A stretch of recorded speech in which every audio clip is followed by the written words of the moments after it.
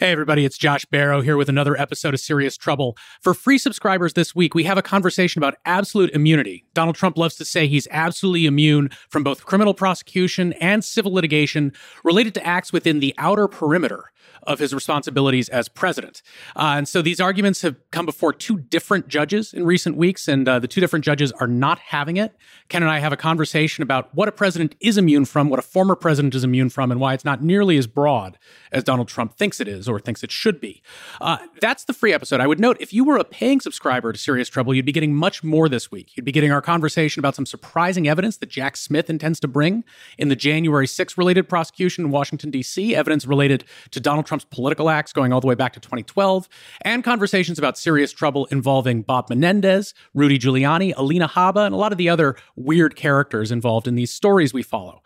I'd also note it's the holidays, and we're feeling generous right now. We feel that you deserve a gift, and if you go to serioustrouble.show/Christmas, you can get 25% off a one-year subscription. That's $45 for every full episode, approximately 50 episodes a year. You'll be able to join our community, join our comments section, participate in the community that underlies Serious Trouble, and be one of the people who's making it possible for us to bring you this show nearly every week. So again, if you want to hear this full episode, every full episode, and if you want that discount, go to serioustrouble.show/Christmas and give yourself the gift you deserve. Thank you.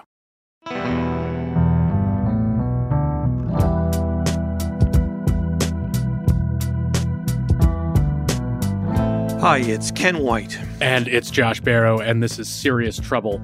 Ken, we have two rulings this week that relate to former President Trump's claims of presidential immunity. One in a criminal case and one in a civil case. And so the former president has been out there basically saying, I'm absolutely immune. This is one of his favorite talking points about these various cases on Truth Social and other outlets that, I am above the law. And there are certain circumstances in which a president actually can't be held liable for various things. And so there are questions about, did this fit into any of those boxes? Did those boxes continue to apply now that he's no longer president of the United States? And he's got two very resounding no's here. Why don't we start with the criminal case? So that's Judge Tanya Chutkan's case, the Jack Smith prosecution in Washington, D.C. Yes. So former President Trump had made a motion to dismiss Jack Smith's D.C. indictment against him. The one is that it is primarily concerned with his interference with the election results surrounding January 6th. And Josh, I don't think you're exaggerating his stance. It's more or less the Frost-Nixon stance, right? If the president does it, then it's not illegal.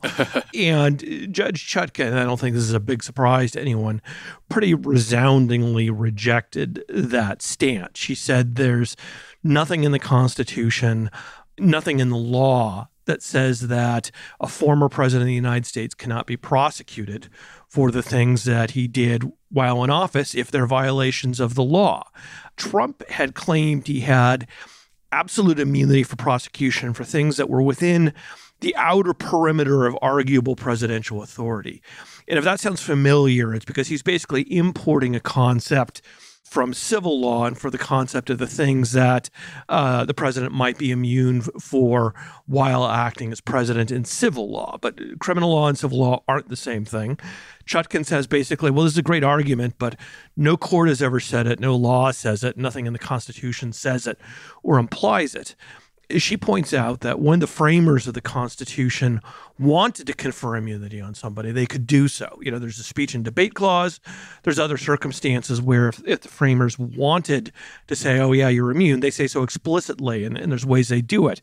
And she rejected sort of the argument, which has been a sort of imperial presidency argument for a while, that the structure of the government implies that the president has to be supreme and has to be above the law. So she rejects that entirely. It's not a close call the way she describes it. Because I feel like normally when we have conversations about can a president be criminally charged, this is about a sitting president. And the arguments there typically have something to do with basically like that's a separation of powers problem, that the president oversees the entire Justice Department. There are also issues about, you don't want people tying up the president's time with a bunch of, frivolous legal activity. You could have rogue prosecutors bringing indictments of the president all over the country because they don't like his politics. So I feel like we have a lot of conversations about, can a president be tried? Those are generally conversations about a sitting president, and they have to do with the specific circumstances of sitting in office and being tried, rather than whether it's even possible to commit a crime while you're president. That's right. They have been, and there was talk about that when Trump was in office, whether or not if someone indicted him, he could be tried then.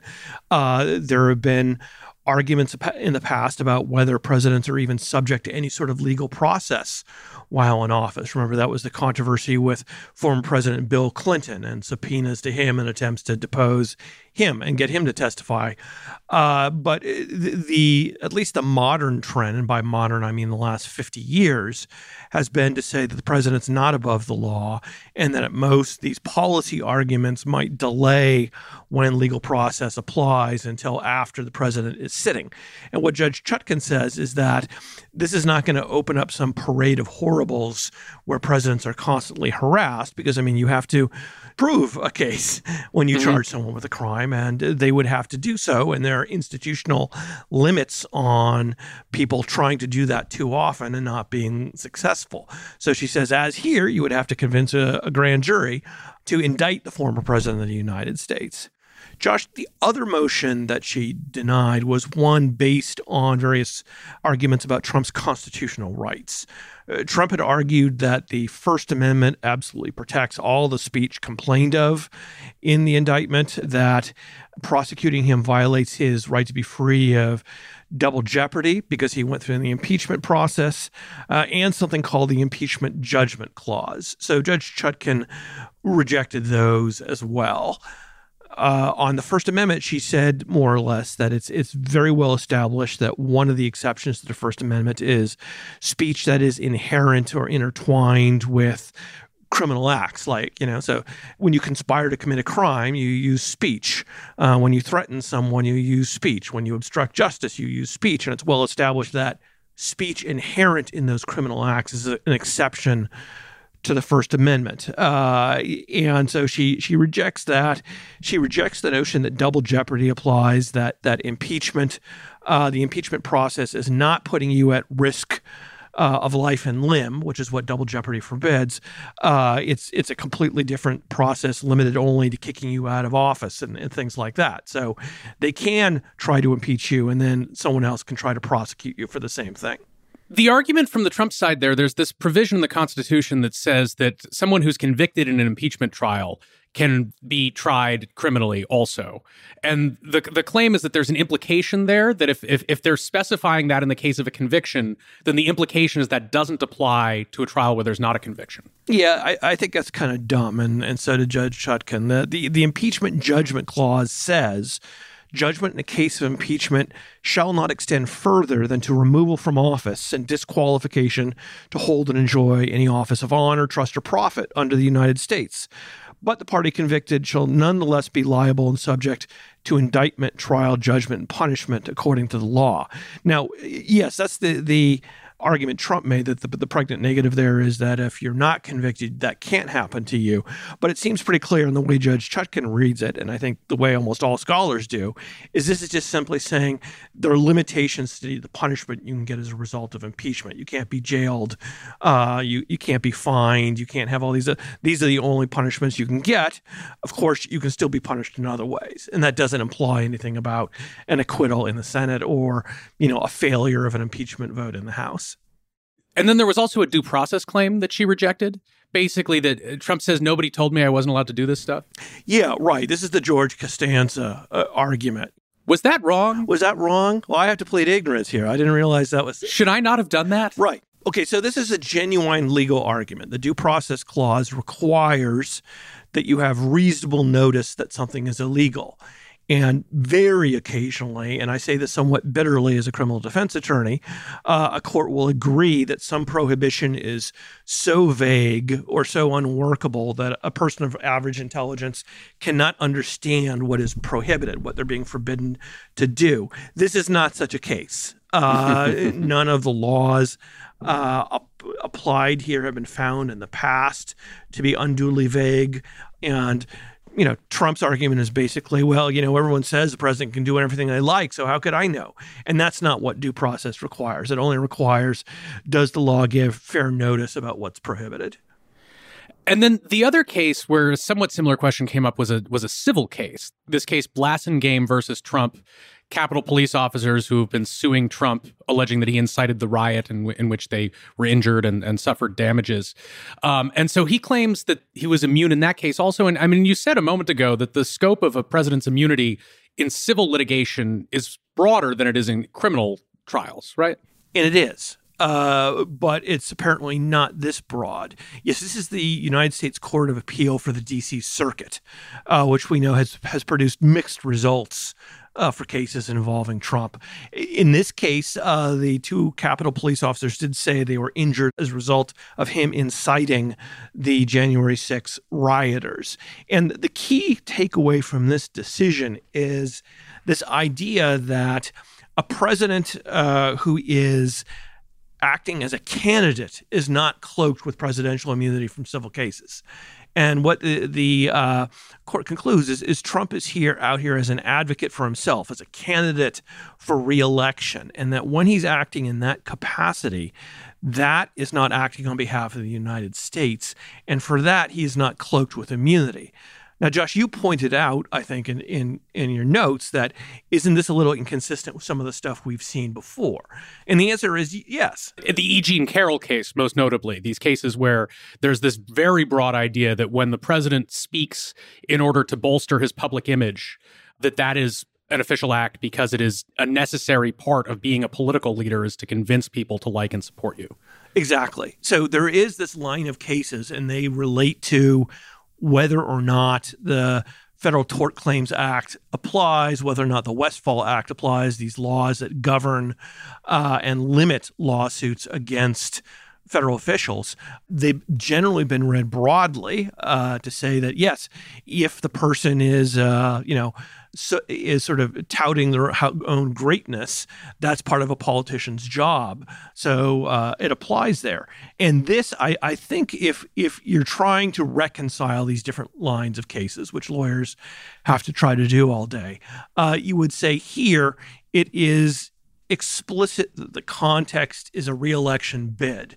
It's explicitly a campaign event. I think that's how the court is going to try to argue that this is not inconsistent. But on the other hand, the statements were made after the election. They were made after the election, but they're arguing about how the votes should be counted.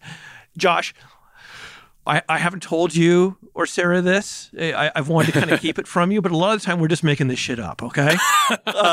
So, yeah, I think it's hard to reconcile this decision with that line of cases that suggests that, politicians defending their reputation are acting in an official capacity. And maybe this is the type of thing that's going to cause these different lines of cases to collide, and we're going to get one or the other of them rejected.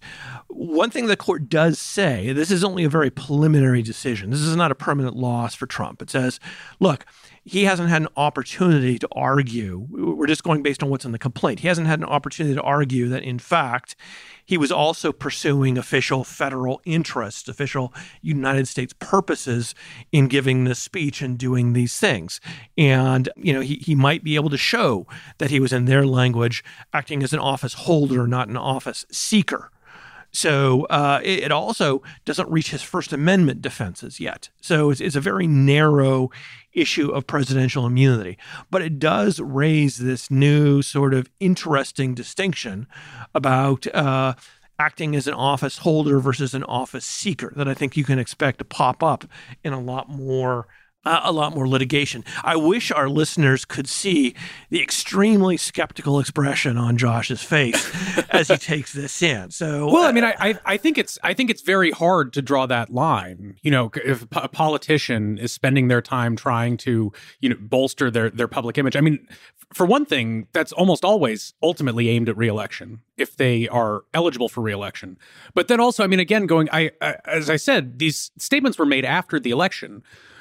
Donald Trump, I mean, whatever he was aiming at, it can't have been getting people to cast more votes in the 2020 election because all the votes had already been cast at the time that he made these statements. He was trying to influence the actions of government officials in the way that they would carry out their official duties, rather than trying to influence the actions of individual voters. Right. And the other problem with the distinction, I think, is that frequently people seeking to be reelected are talking about the policies of their administration, of whatever they've been doing, and, arguing for those policies, arguing that they're the right policies, trying to support those policies. So I'm not entirely sure how you tease apart office seeker and office holder. And I think probably what the court's going to wind up saying here is that, we're just going based on the allegations in the complaint.